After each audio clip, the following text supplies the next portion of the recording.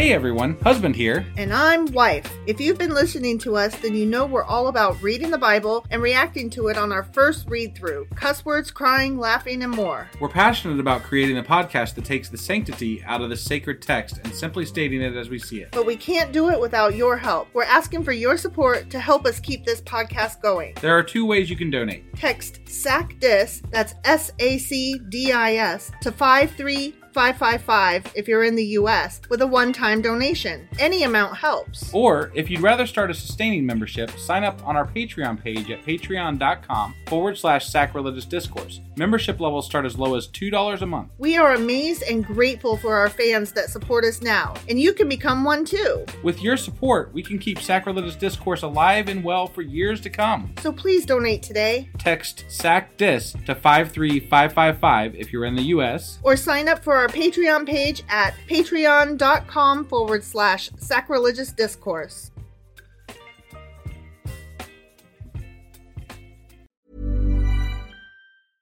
I'm Sandra, and I'm just the professional your small business was looking for. But you didn't hire me because you didn't use LinkedIn Jobs. LinkedIn has professionals you can't find anywhere else, including those who aren't actively looking for a new job, but might be open to the perfect role, like me.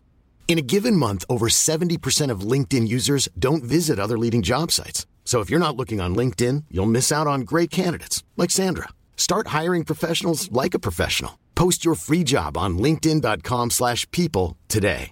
Everyone knows therapy is great for solving problems, but getting therapy has its own problems too, like finding the right therapist, fitting into their schedule, and of course, the cost. Well, BetterHelp can solve those problems.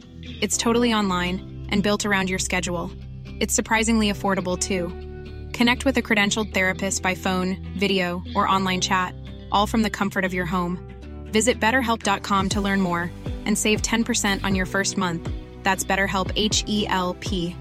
Burrow's furniture is built for the way you live.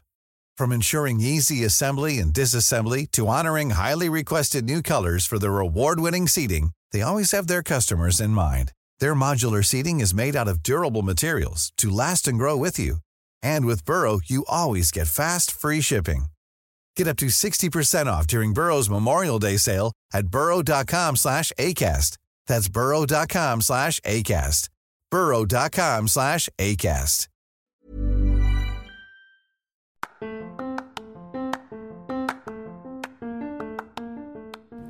Welcome to Sacrilegious Discourse. I'm husband. And I'm wife. Together, we're reading the Bible for the very first time.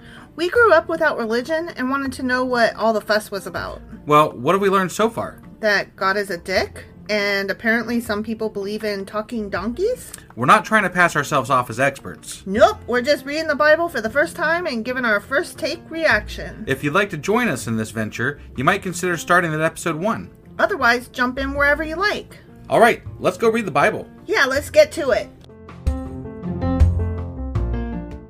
Husband! Wife! Do you know what today is? Well, it's Saturday. It is! So it's Q&A Saturday. That's right. And what are we going over today? Well, we didn't have any specific question. Didn't we? So, no, we didn't. We were pissed because this Elihu kid just comes out of nowhere. Right. And it was frustrating, and we were like, who the fuck? Right. And so that Elihu? Elihu? Who you, Elihu? So, I was trying to look for some question to answer. And at first I started just do another summary of the chapters we covered but then I decided, hold on a sec. Okay. Because I stumbled onto something about Elihu. Oh, really? Yeah. And then so we're going to talk about him, and we're going to talk about each of the guys. Oh, okay. Sounds good. Yeah. All right. Well, let's go ahead and get on into this. All righty.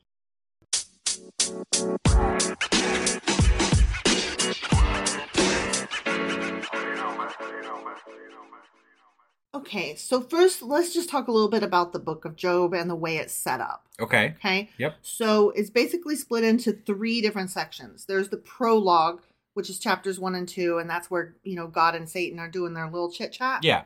Okay, then there's the dialogue, and that's where... All too familiar with that. Yeah, it's where they're all talking and taking turns talking at each other. Right.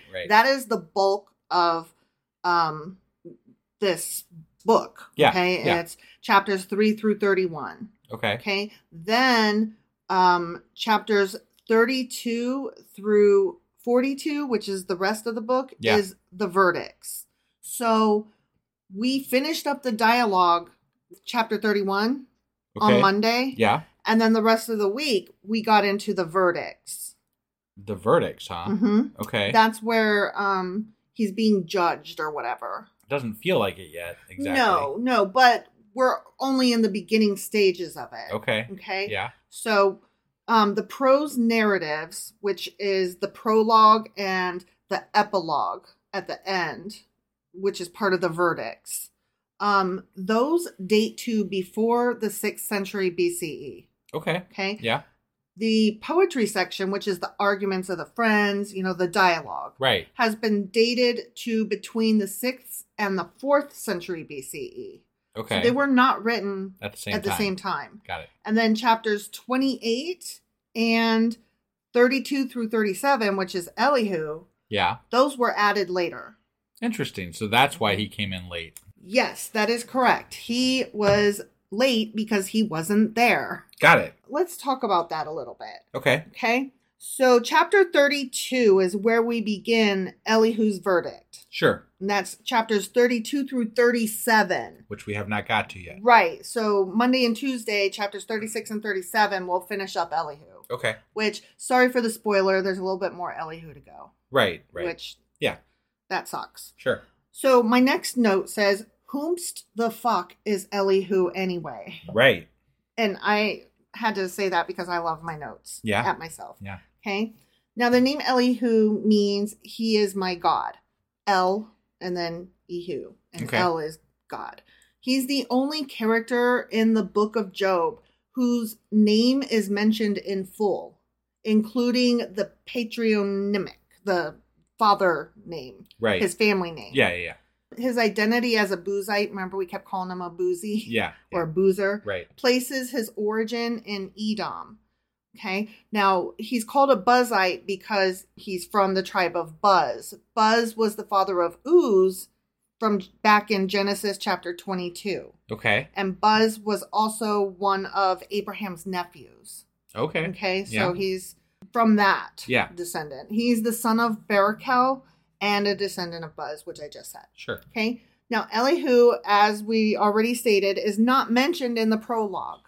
Right. Okay. And his speeches contradict the opinions expressed by his friends, which we kind of didn't get. Right. Like, we thought he was saying just more of the same. Yeah. Yeah. It is kind of different. I'm going to get into that in a minute. Okay. So I'm really glad I looked into this because it helps clarify some of the things that we misunderstood. Got it. Got Okay. it. Yeah.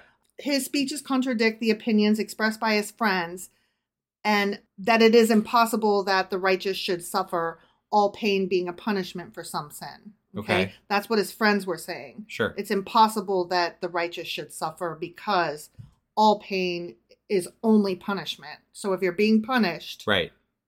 it's because you sinned. Okay. Okay. Yeah.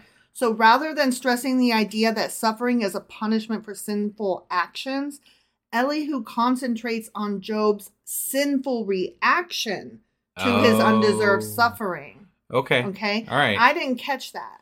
Well, and we kind of commented actually on that earlier on, like when Job was talking, we're like, damn, he's kind of saying some shit against God. Yes. Here. Yes. So, I mean, that kind of that tracks. Yes. And there's a reason for that, which I'll get to in a minute. Okay. Okay. A reason that would have been added. Okay? Got it. Now, Elihu states that suffering may be applied to the righteous as a protection against greater sin. So he's saying that sometimes we are going to get pain that's not related to sin. We're just going to get pain because it is to elicit greater trust and dependence on a merciful, compassionate God in the midst of adversity. Okay. So sometimes you're not being punished. Sometimes it's just a greater lesson. Okay. Okay. Yeah. And that's a very today Christian apologist thing. Right. And it's God works in mysterious ways. Yes, I was just going to say that. Yes. So that way there's an answer for whichever way you choose to go. Yeah, very convenient. Mm-hmm, mm-hmm. Now, some writers question the status of Elihu's interruption and sermon because of his sudden appearance and subsequent disappearance from the text. Because once he says his say, he's never heard from again. Elihu out. Yeah, he disappears off into the sunset. Okay. Okay? Yeah. Even scholars who regard the Book of Job as a literary composition by a single author, which most don't. Okay. But even the ones that do tend to see Elihu's speeches as an early addition or commentary to the original book. Okay. Yeah. Most scholars consider his section to be a later interpolation, perhaps by a scribe who thought that the Book of Job's subject matter ventured too close to blasphemy. Okay. Right? And we commented on that. Right. So that extra bit was added because somebody was reading it the way we were going, yeah, damn, Job. Right. I mean, I feel you, but geez, you are talking No, down. I mean, he was making very good points that a atheist might ask, you know? Yes. So, I mean, and so somebody came along and penciled in this little extra, you shouldn't question God like that, asshole. Right. So, and that tracks. So this is why Elihu gets his own special, like, 5 or 6 chapters or whatever. Yes. Got it. He's the moral code. Okay. Or whatever. All right. He's not mentioned in Job chapter 2, in which Job's friends are introduced, nor is he mentioned at all in the epilogue. Right. Okay? Like I said, he just has those massive amounts of chapters that the others don't have and then disappears. Got it. Even so, some scholars believe the Book of Job was probably written by Elihu. And Okay. I'm like, that doesn't fucking make sense, but go off. Okay, so that's all we have to say about about Elihu, because that's all we know. Okay. Okay? Yeah. But I feel better having looked that up about him. Yeah, no, that's because, okay, that makes better sense of what we're reading. It does. So then I thought, okay, well, what about these other guys? Like, Sure. we never really looked into them much. Right. Is there anything special about them? Is there? I mean, kinda, I guess. Kind of, so you guess. the first one, yeah, just Okay. follow me. All right. The first one to speak is Eliphaz the Temanite. Okay. He's the first of the 3 visitors to Job, and he came from Teman, which is an important city of Edom. And Eliphaz appears as the representative of the wisdom of the Temanite, of the Edomites. Sorry. Okay. Blah. His name means El is pure gold, or my God is pure gold, because again, Eliphaz, El is God. Got it. It might also mean something more along the lines of my God is separate or my God is remote. Got it. Okay. Because, gold is remote. I don't know. I'm sure. Whatever. Now, because he spoke first each time, because remember the dialogues were set in cycles. Yeah. Where it was 1 Job, 2 Job, 3 Job, or something like that, Yeah, right? Yeah. I got that wrong, but it was set in that kind of cycle. Right. Okay. Eliphaz was probably the oldest of the friends. Okay. Because he was the first to speak each time. Got it. So, okay. He appears mild and modest. And yeah, compared to what came after, his first speeches were less like attacky. Right. They were still not cool, but they weren't as heated as the rest got. Right. So by comparison, he does appear mild and modest. His primary belief was that the righteous do not perish. Okay. They live forever or whatever. Sure. He also believed that the wicked alone suffer, and in equal measure as to how they have sinned. So Got it. to him, it's very simple, black and white. You sinned, obviously, because you're being punished. Yeah. And you're being punished a lot, therefore you must have sinned a lot. Right. So what? There it is. Right. There is no very further. clear to me, and so that's the way it is. There's nothing more to ask. Right. Okay. So although quick-witted and quick to respond, Eliphaz loses his composure in chapter 22 because, Job kept coming back with, no, but I didn't though. Right. And so finally he accuses Job of specific faults. Job yearns for the justice that Eliphaz claims does exist. And so that's an interesting dynamic between them, in that Eliphaz is saying everything is perfect, everything is the way it's supposed to be. And Job's like, I wish it was, that I wouldn't be fucking punished. Exactly. He's like, that would be totally great. And that's what I thought too until I got punished. Right. And it's not black and white, apparently. Right. So fuck off. Something's wrong here, guys. Yeah, the math ain't mathin'. Right. So Job does agree that there should be an immediate punishment of the wicked. So he's like, yeah, I would like that very much. Thank you. Sure. However, that simply did not hold true according to Job's observations, obviously. Right. Okay, so that was Eliphaz. Okay. Yep. So the next guy is Bildad the Shuhite. Okay. Okay. He's probably a member of a nomadic tribe dwelling in southeastern Palestine. Okay. He appears to be a sage who looks to the authority of tradition. And his original intent was consolation, but he too got kind of heated. In. Yeah. Right. His speeches were largely an echo of Eliphaz, but charged with somewhat increased vehemence because he deemed Job's words so impious and wrathful. Okay. So he was like doubling down harder on what Eliphaz had said. Right. Okay. Bildad was the first to attribute Job's calamity to actual wickedness by accusing his children of sin to warrant their punishment. That's right. Yeah. Them's fighting words, bro. Right. Yeah. Right? Yeah. Like, how dare? Yeah. His brief third speech, just 5 verses in length, remember we thought it was the shortest chapter? Yeah. Marked the silencing of the friends. And that's when Elihu comes in. Got it. So there's only 2 friends. There's 3 friends. Okay, but they don't ever mention. So someone added this third friend who is Elihu. No. Okay. There's 3 friends plus Elihu. But the third friend never talked? No, we're getting to him in a minute. Oh, I'm His sorry. name is Zophar. Oh, okay. I'm not there yet. All right. I apologize. Sorry. So there's 4 people plus Job. Okay. So there's the 3 friends. There's the weirdo Elihu, and then there's Job. Okay. Got it. And then God and Satan. Sure. Okay. So anyway, when he gets done, he only says those 5 things, and then he's like, I guess I got nothing else to say, because Job is like, you guys are full of shit. Right. You're not right. Right. So some scholars believe, because that chapter was so short, they believe that his third speech was an edited fragment of the original one, possibly parts of the original that were given to Job to soften the force of his heresies. Okay. So they took from whoever edited this shit, took from what's his name? Bildad. Yeah. Bilbo Baggins. Took from him and put into Job's commentary. Okay. All and right. I don't really know where that line was. Yeah. Right. Because it didn't feel off to me, but I mean, I wouldn't know. Right. So. Right. Okay, so that's all we have on Bildad. Okay.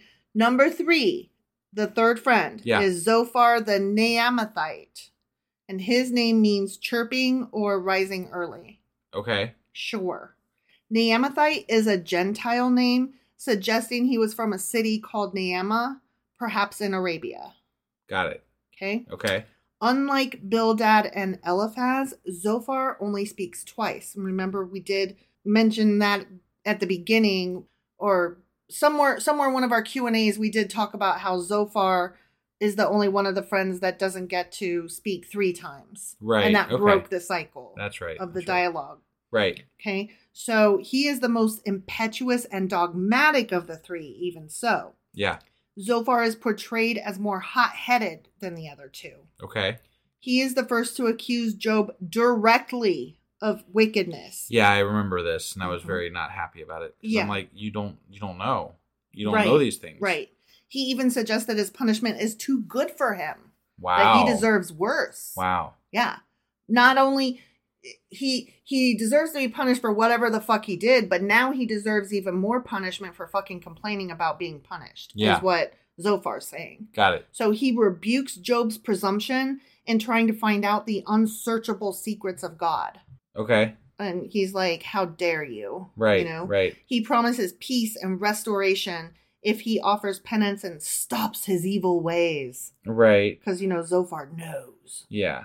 He does not have a third speech, and some scholars have suggested that parts of Job's speeches actually constitute this third reply. Oh. So, much like with what happened to Bilbo Baggins, or Bildad. Yes.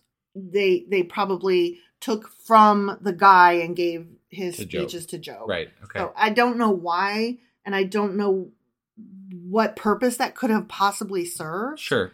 But that's all I really had. I just thought it was kind of interesting to talk about each of these guys in a frame of like who they are and what they were looking to accomplish why. They're a big part of the book, so we should probably know as much as we can know about them. And now we do. Yeah. So Elihu was the most interesting, so I probably should have ended with him and not led with him. Yeah. Because now I'm like, and those other three. The end. So sorry about the soft landing there. So anyway, that was our Q&A for today. Yes, it was our Q&A Saturday. And we will be back tomorrow for those of you who are patrons with our Patreon. Yeah, that. I don't think that's what I did last time. It's close enough, I guess. Sure. Anyway, and then I'll get the weekly replay together. And we'll be back on Monday with Job chapter 36. All right. We'll see you guys then. Yep. Bye.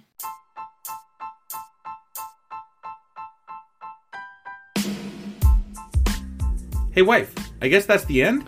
But husband, that's just sad. It doesn't have to be. We are on lots of social media platforms like Twitter.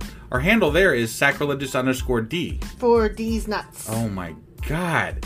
Stop doing that. Anyway, we're also on Facebook, Instagram, and Pinterest. There's a link to all of our social media sites at our website. Ooh, we have a website? Yeah, it's sacrilegiousdiscourse.com, where you can also find a link to our merch shop. We have a merch shop? Yep, we have podcast-themed clothing, mugs, notebooks, and more, as well as an atheist and science-themed products. Wow, our fans should really go check that out right now. Definitely. They can get in touch with us by sending an email to sacrilegiousdiscourse@gmail.com. But before they do that, we could really use some help. Oh yeah? With what? Well, it's not free running the podcast, and we need some financial support in order to get better equipment, which will free up time so we can concentrate on our podcast and our fans. Okay, so what should they do? Head over to patreon.com/sacrilegiousdiscourse and sign up as a contributor on our podcast. Supporters there receive additional bi-weekly episodes that we record just for our Patreon members for as little as $2 a month. Also, we'd really appreciate it if you would like and subscribe on whatever platform you're using. And Apple Podcast reviews help us out tremendously. Like and subscribe. Leave an Apple review. Join us on Twitter. Support us on Patreon. That's a lot of instructions. Don't forget to say thanks. Thanks. Okay, bye.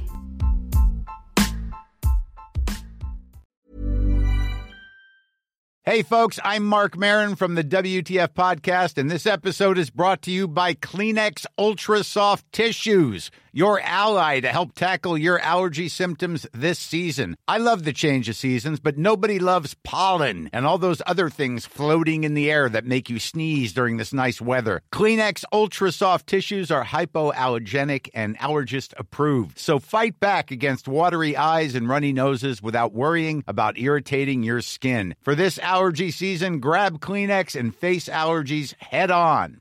Planning for your next trip? Elevate your travel style with Quince. Quince has all the jet-setting essentials you'll want for your next getaway, like European linen, premium luggage options, buttery soft Italian leather bags, and so much more. And is all priced at 50 to 80% less than similar brands. Plus, Quince only works with factories that use safe and ethical manufacturing practices. Pack your bags with high-quality essentials you'll be wearing for vacations to come with Quince. Go to quince.com/pack for free shipping and 365-day returns.